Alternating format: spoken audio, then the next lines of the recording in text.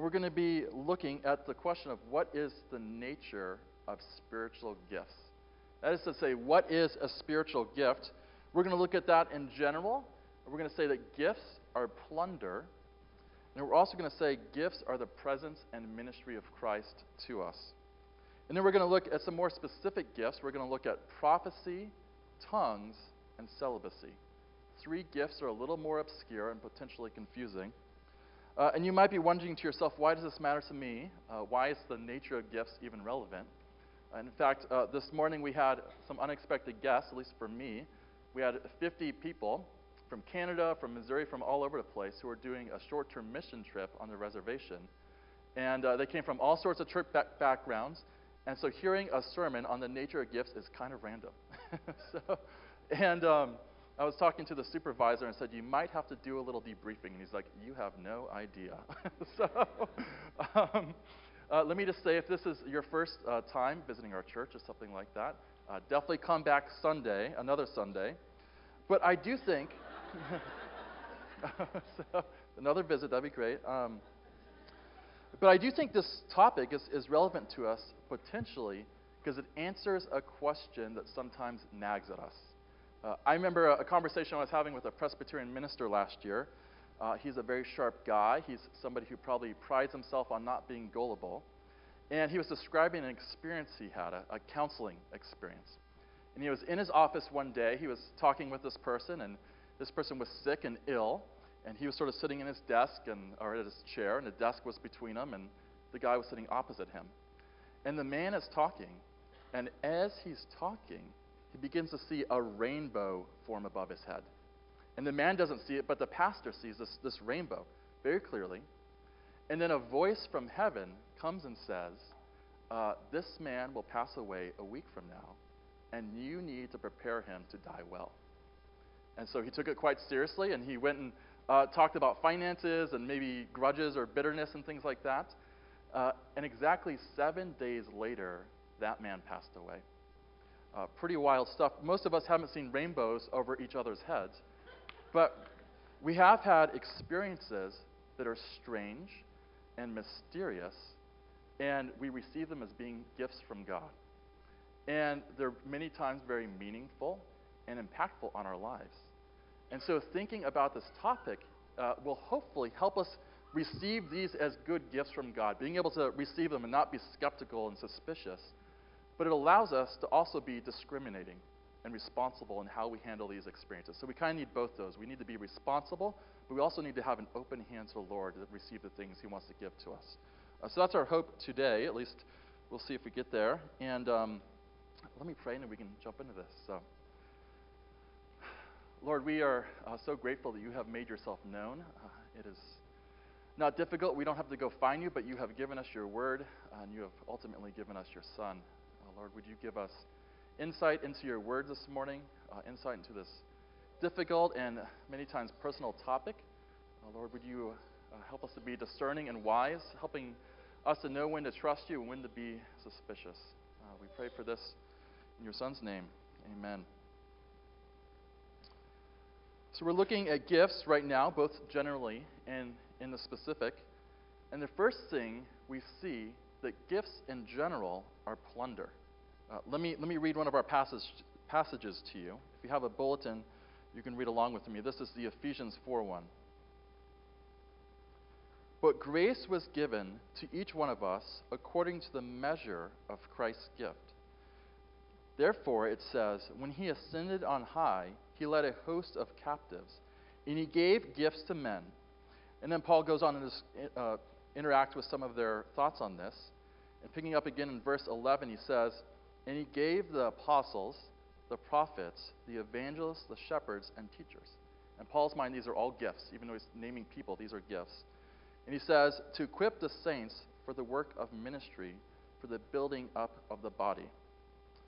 Paul here is describing Christ's resurrection and ascension. And he's quoting Psalm 68:18. And what he's saying is through Christ's resurrection, He secured Himself a kind of victory. This is because the world has been held captive to sin by spiritual enemies. And through the resurrection, Christ has defeated and disarmed them. And he's taken the tools that have been originally used to oppress us, and he's repurposed them and refined them to be instruments for giving life to each other. The abilities of our enemy have now been turned into resources for God's kingdom. And the irony in this is that these abilities were originally gifts from God that have been distorted and maimed by our enemy himself. So what this means is, if you have, say, the gift of teaching, that gift originally belonged to spiritual powers, and they use this ability to tell lies about who God is. They would say things like, did God really say? If you have, say, the gift of administration, that gift originally belonged to the enemy, and it was a way that he would plan and scheme and organize, working to overthrow God's kingdom. And now some of you have that gift now. To say that gifts are plunder is to say that the tools of the enemy that have harmed us have been taken away from them, and they've been given out to each one of us to be a blessing to our community. I have a buddy who grew up in southeast Houston. He grew up in South Park. That might mean something to some of you. And he lived a pretty rough life. He experienced a lot of very traumatic things growing up. And hoping to escape that life, he joined a gang when he was 12. And he did a number of the typical things that you would do in a gang. He started dealing narcotics, lived a pretty violent life. But one of the things that happened was through those experiences, he began to develop very careful, precise skills. One of the things he could do was he could read people very quickly.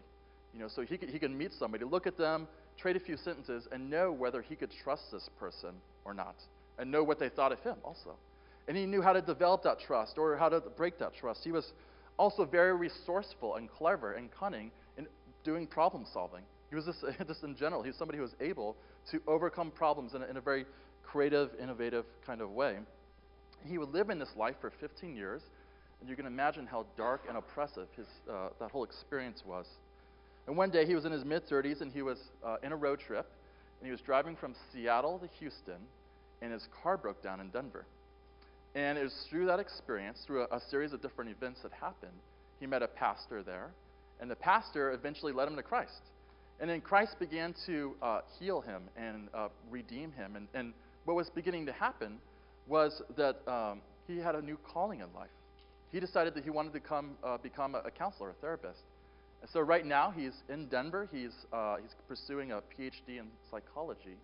And what's happened in his story is that God has taken those skills that he originally had, that ability to read people quickly, that ability to be resourceful and cunning in different things, and he's using those skills to actually love people now, rather than harm and hurt other people. And this is what it means for us, in a similar way, is that God doesn't waste the sad parts of our stories. It's that he is very interested and active in taking the dark parts of our past and refining them so that we're not bringing harm to people, but we're actually bringing a blessing to other people. God rescues us to be a rescue for other people. This is what it means that gifts are plunder. I want to take a bit of a turn. I said we look at some of the specific gifts. And if you're doing a survey of spiritual gifts, you just kind of got to look at some of these ones that are kind of obscure and confusing and bring up a lot of question marks. Tongues, prophecy, and celibacy, these are a few things I want to comment on. I will say at the advance, though, that I realize that there's a number of different life experiences here in this room, and that there's also a number of different theological viewpoints. People have different takes on these things. And so what I'm going to do is I'm just going to present my own thoughts, and you're free to come and ask questions afterwards. We can get coffee later in the week if you want, and I'd be happy to do that. And curious what you learn also, what you're thinking on these things. But for now, I'm just going to present my thoughts, share a little scripture, and then we can have a conversation later if you like. Anything, before we jump into what these specific gifts are, we need to get kind of the field set. There's a few things we need to know about gifts in the New Testament. The first thing is that every single believer has a gift. Gifts aren't for only some super spiritual people, or they're not for the leaders in the church. They're for every single person. In fact, that's a big part of why they exist. They exist to put us all on an equal playing field. That's one of the reasons why everybody has a gift. We're all on the same playing field now. You don't have to twist God's arm or convince him that you're super spiritual to give a gift, to get a gift. He is quite eager and able to do this. He gives you gifts because he loves you and he's generous. That's one of the reasons you have gifts. Also, it's important that gifts are received when you're become a believer. Some of you have been a believer your whole life. Others of you have become believers sometime later in life. And whenever you become a believer, you get a gift. And so that means that if you're united to Christ, you have a gift. Also important is that gifts, there's a plurality of gifts. There's not just one gift. There are a number of different kinds of gifts. And this matters for us, how we think about them. Also important just is that some gifts are very normal. You have gifts like administration, like teaching. These are going to kind of look like normal gifts. Others are more spectacular and sensational. And so there's going to be these kind of the normal-looking gifts, and then there's going to be really sensational ones like, say, miracles or tongues. And the first thing I want to focus on is the gift of prophecy. Prophecy, here I'll define it. Prophecy is the ability to apply Scripture to a particular area of your life. Let me read our Hebrews verse to you. This is also in our bulletin. For since the message declared by angels proved to be reliable, and every transgression or disobedience received a just retribution, how shall we escape if we neglect such a great salvation? It was declared first by the Lord, and it was attested to us by those who heard, while God also bore witness by signs and wonders and various miracles and the gifts of the Holy Spirit distributed according to his will. Paul himself later connects this to prophecy. These signs and prophecies are connected to him. And so prophecy is one of the ways that we take Scripture, we take salvation, we learn what it means for it to be applied to particular, sticky, difficult, complex situations we encounter. If you're a theologically reformed person, this would be meaning that you are adept at the illumination of the Spirit. That'd be one way to put it. It's important that we appreciate that prophecy is always going to be under Scripture. It's not kind of like this. It's not like you have Scripture and prophecy. It's always going to be under Scripture. And so prophecy is not a substitute for Scripture. It's not an addition to it. It's actually under it. It's the way that we're applying Scripture to our different lives. And this gift helps us do that in a really careful, God-honoring kind of way. Prophecy can be, like I was suggesting, prophecy can be very normal. That looks like advice giving. Someone comes to you and they say, my boss seems to keep passing me up for promotions. I'm wondering if it's because we don't party on the weekends. Is that the reason? How do I handle this situation? A prophetic gift would be a person who's able to think in a way that's very God-honoring and biblical about that situation. Kind of a difficult situation to deal with. But prophecy can also present itself in kind of unusual ways, like dreams and visions. This might sound strange to some of you, talking about dreams and visions, but I think what happens in this is that God is simply applying Scripture to different parts of our lives.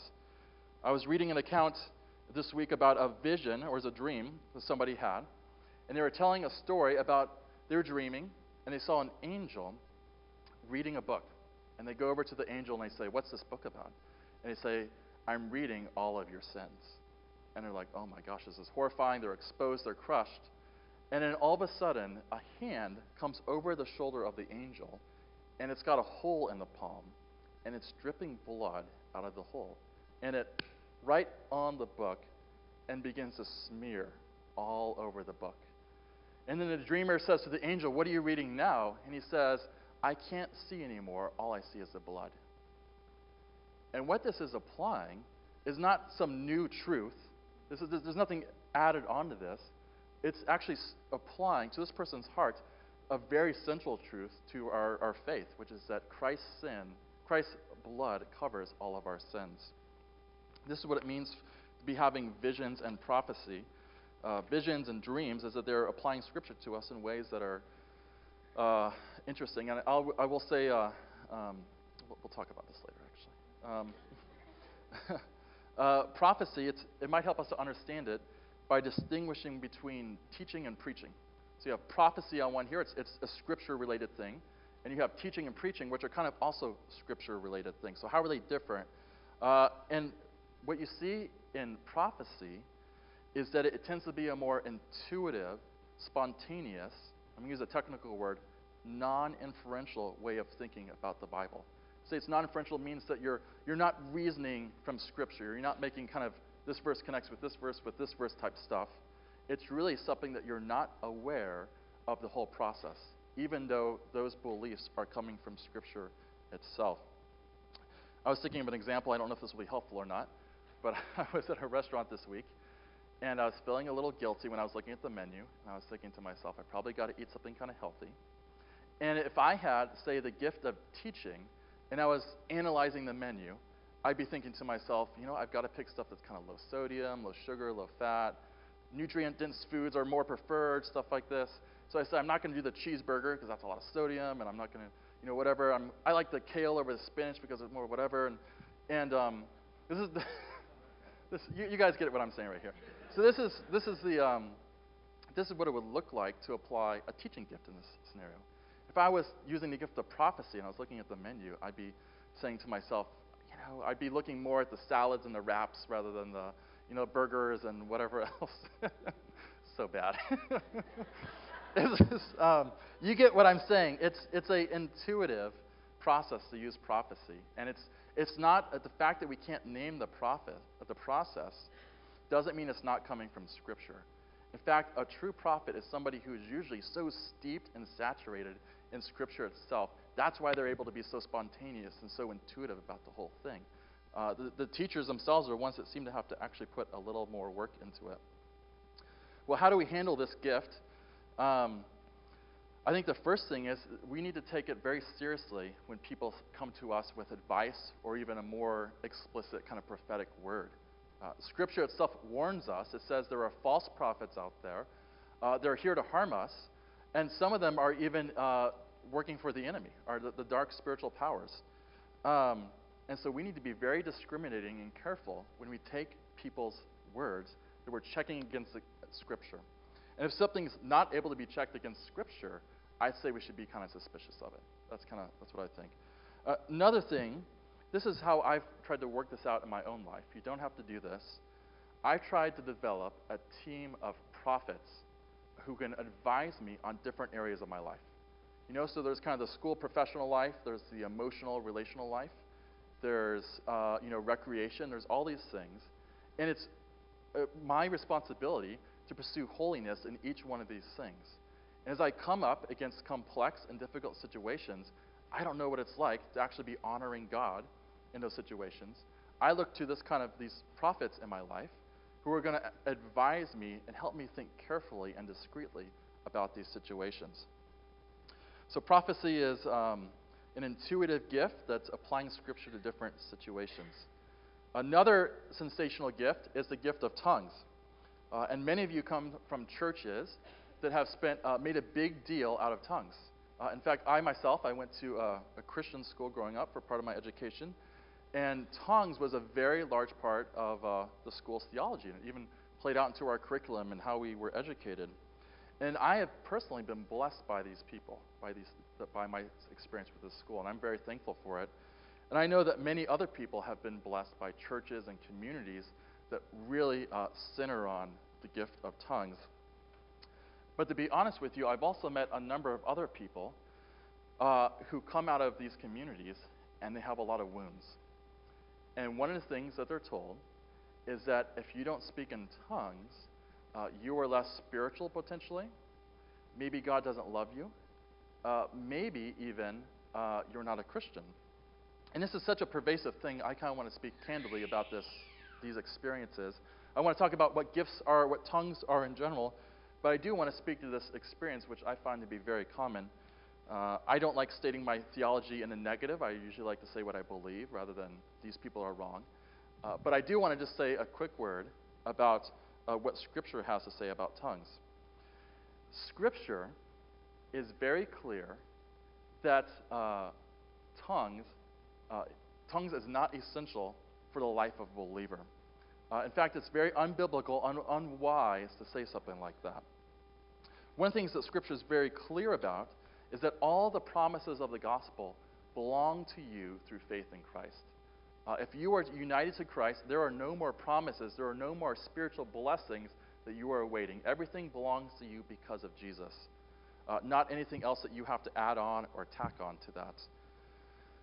One of the reasons we think this, one of the reasons I think this, certainly, is because it runs to say tongues is essential for the life of a believer.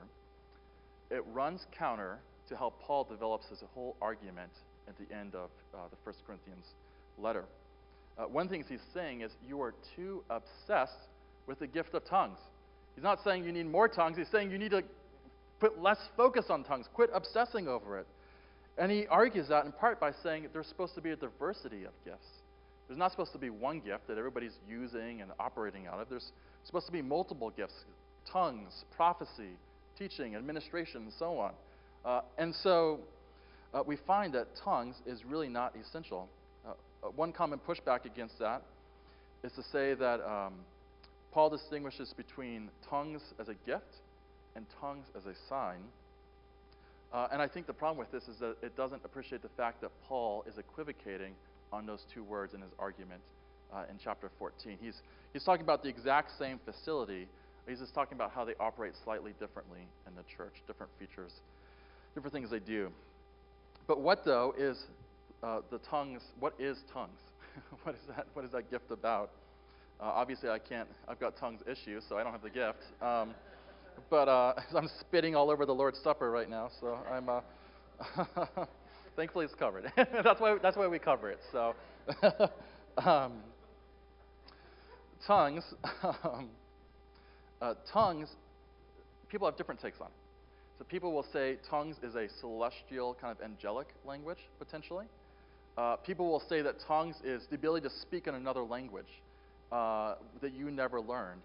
Other times people will say tongues is just an aptitude towards language. You know, the people that know half a dozen language and they're telling you they're learning another one. Maybe that's what tongues is. Here's what I think. I think tongues tends to be more on that latter end of things. I think tongues has to do with actual human languages that people are using to declare the gospel to other people.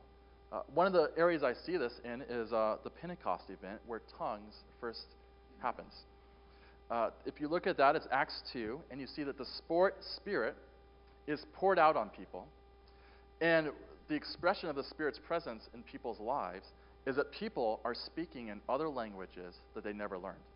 And they're using it to declare the gospel to other people. So let's say Dan is a Greek and I'm a Roman, and this was Pentecost. I would suddenly find myself speaking in Roman or Latin or whatever you speak, and declaring the gospel to you and encouraging you. One of the very important things that you see about tongues is that they're almost always missional. If you read the book of Acts, tongues are, you see the church starting in Jerusalem and it's expanding all over the place. By the end of the book, it's all over the Mediterranean. And you see that tongues is always on the frontier of God's kingdom. So you say, when are people speaking in tongues? It's when the gospel is pushing out into territory where people don't know the Lord. And tongues are one of the ways that you confirm the fact that people are being brought into God's kingdom. And they're one of the ways that you actually declare the gospel to other people. And so tongues have this special role of being adept at languages in order to declare the gospel to other people. The last gift I want to look at is one that many of you would find strange or not expect to be a gift, but it's the gift of celibacy. Some of you haven't heard of this before, but it's a gift that Paul identifies himself as in possession of. And you see it in 1 Corinthians 7 where he talks about this. And the gift of celibacy is more than just the ability to abstain from sex. It's the call to singleness. And what Paul tells us, the reason this is considered a gift, even though maybe not everybody would consider that a gift, it's a gift in part because he's able to be wholly focused on his work and his ministry. When you have a family, you're divided between your work and your family life. And someone like Paul was able to be in fifth gear doing ministry for his entire life in a large way because he had no family that would take away his attention. This is a gift that we don't always see in our churches. For some reason, it's a little more uncommon. But I do think in seminary you find it quite regularly. You have all these people who are pursuing vocational ministry. And I have a buddy named Gil. And Gil has decided for various reasons that God has called him to a life of singleness. And he actually has a really profound ministry. He travels the country consulting different churches on how to deal with hot topics and how to think carefully and be relevant about different sticky, difficult issues. He's also a professional liturgist at his church. He writes the Sunday service, and he writes scores of music and does all these things. He's a professional counselor, and he's a semi-professional writer maybe, or a really, really accomplished writer in his own way. And he's able to do so much. He's able to take this massive workload in a large part because God has truly blessed him with this gift of singleness, gift of celibacy. Now, the gift of celibacy doesn't always feel like a gift. And one of the reasons it doesn't always feel like a gift is because you don't always feel like you fit in with your church and the culture all the time. One of the reasons you don't always feel like you fit into the church is because our church rightly values celibacy, it values sexual purity, but it doesn't always value singleness. And many times, you feel like you're a bit of an outsider if you're a single person. And for marrieds, this is kind of an understandable thing because you're not thinking, what is the experience of a single person? But singles many times feel the fact that they're this numerical minority. They're very well the fact that what most people talk about is their families. They're very well aware of the fact that most of the church resources are given over to family ministry. And family, of course, matters to God, and it should matter to all of us. Everyone should value that. But the unfortunate thing is that there's oftentimes very little space given over to both singles and marrieds. Singles experience the opposite in culture. Culture doesn't value celibacy, but it values singleness. That's kind of the irony with that. Many people, they find that they're not self-conscious of their singleness. They find that they have a place to belong, and yet there is constant pressure to compromise on their different ethical values they hold. I was talking with a friend this spring. She's a believer. She's in her late 30s, and she's single. And she said that most of her friends are non-Christians, largely because she doesn't feel accepted in her church, which is unfortunate. It's really just sad for me to hear that. So what's our takeaway with this gift? It certainly means that if someone is naming the fact that they have the gift of celibacy, if God is calling them to singleness to serve the church, it means honoring them and dignifying them and enabling them to serve as much as possible. But more generally, it means that we want our churches to have space for both singles and marrieds. We want to know singles and marrieds on a first-name basis, and to be having them into our homes, and to be doing recreation with both different groups of people. We've looked at a few different gifts, a few specific gifts, some of the more obscure ones, maybe the ones that are confusing. If you felt more confused through this, talk to me. The goal was to bring some clarity, but if you feel confused, certainly talk to me or email me. We can hang out. But I want to end by looking at gifts in general. We were talking about what are gifts. That's how we started out talking. And we said that gifts are the spoils of war. But there's another very important definition to gifts. And that is that gifts are the presence and ministry of Christ to us. When someone serves us with a gift, it is not only that person coming near to us, more importantly, it is Christ himself coming to actually minister to us. And it's through gifts that Christ draws near to us and loves us and serves us. So that's to say, when somebody comes and teaches you and instructs you about who God is with their gifts, it means that it's really Christ himself teaching you about who he is. And when you're broken and hurting, and somebody comes and sits next to you to encourage you, it is ultimately Christ himself coming to encourage you. This is something that I think is really amazing and encouraging, so I want to look at Scripture just to make sure we get this point. Look in your bulletins at our 1 Corinthians reading. starting at verse 4. Now there are varieties of gifts, but the same Spirit. And there are varieties of service, but the same Lord. And there are varieties of activities, but it's the same God who empowers all and everyone. To each is given the manifestation of the Spirit for the common good. All these are empowered by the one and the same Spirit who apportions to each one individually as he will. That phrase in verse 5, varieties of service but the same Lord, is something that is used elsewhere by Paul in the New Testament to describe people who are actually representing Christ to others in the church. So to say, and it's talking about the gifts right here, so it means that through our gifts, we are actually being Christ to other people. Verse 6 goes on to talk about God empowering all things, which he's talking about gifts, to everyone. And that word empower there means affecting sometimes, or means working. So that's to say that through gifts, God is actually working on each of us through people as an instrument. So why does this matter? I think one of the things we all long for at different points in our lives is to have deeper, richer experiences of God's presence. Many times in our lives, we feel like God is distant. We look at trees and rocks and people, and we kind of think to ourselves, why isn't God Phil, and why don't we experience Him in this very real way that we do everything else in life? But the truth about gifts is that God's love and presence is never further than the person sitting next to you. God has come close to us in the body of believers.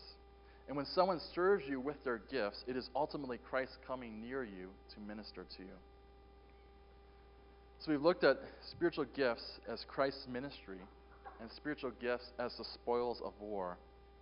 And one of the things we discover as we examine gifts is Christ's alchemy of redemption. An alchemist in the past was somebody who would take ordinary and even profane things, and through his art, he would turn them into something precious. Christ is working his own alchemy in our own lives, where he is taking the things that are broken and bland and dark, and through his own art, he is refining them to be treasures. It's through gifts that we find, ultimately, the hope of the gospel. Let's pray.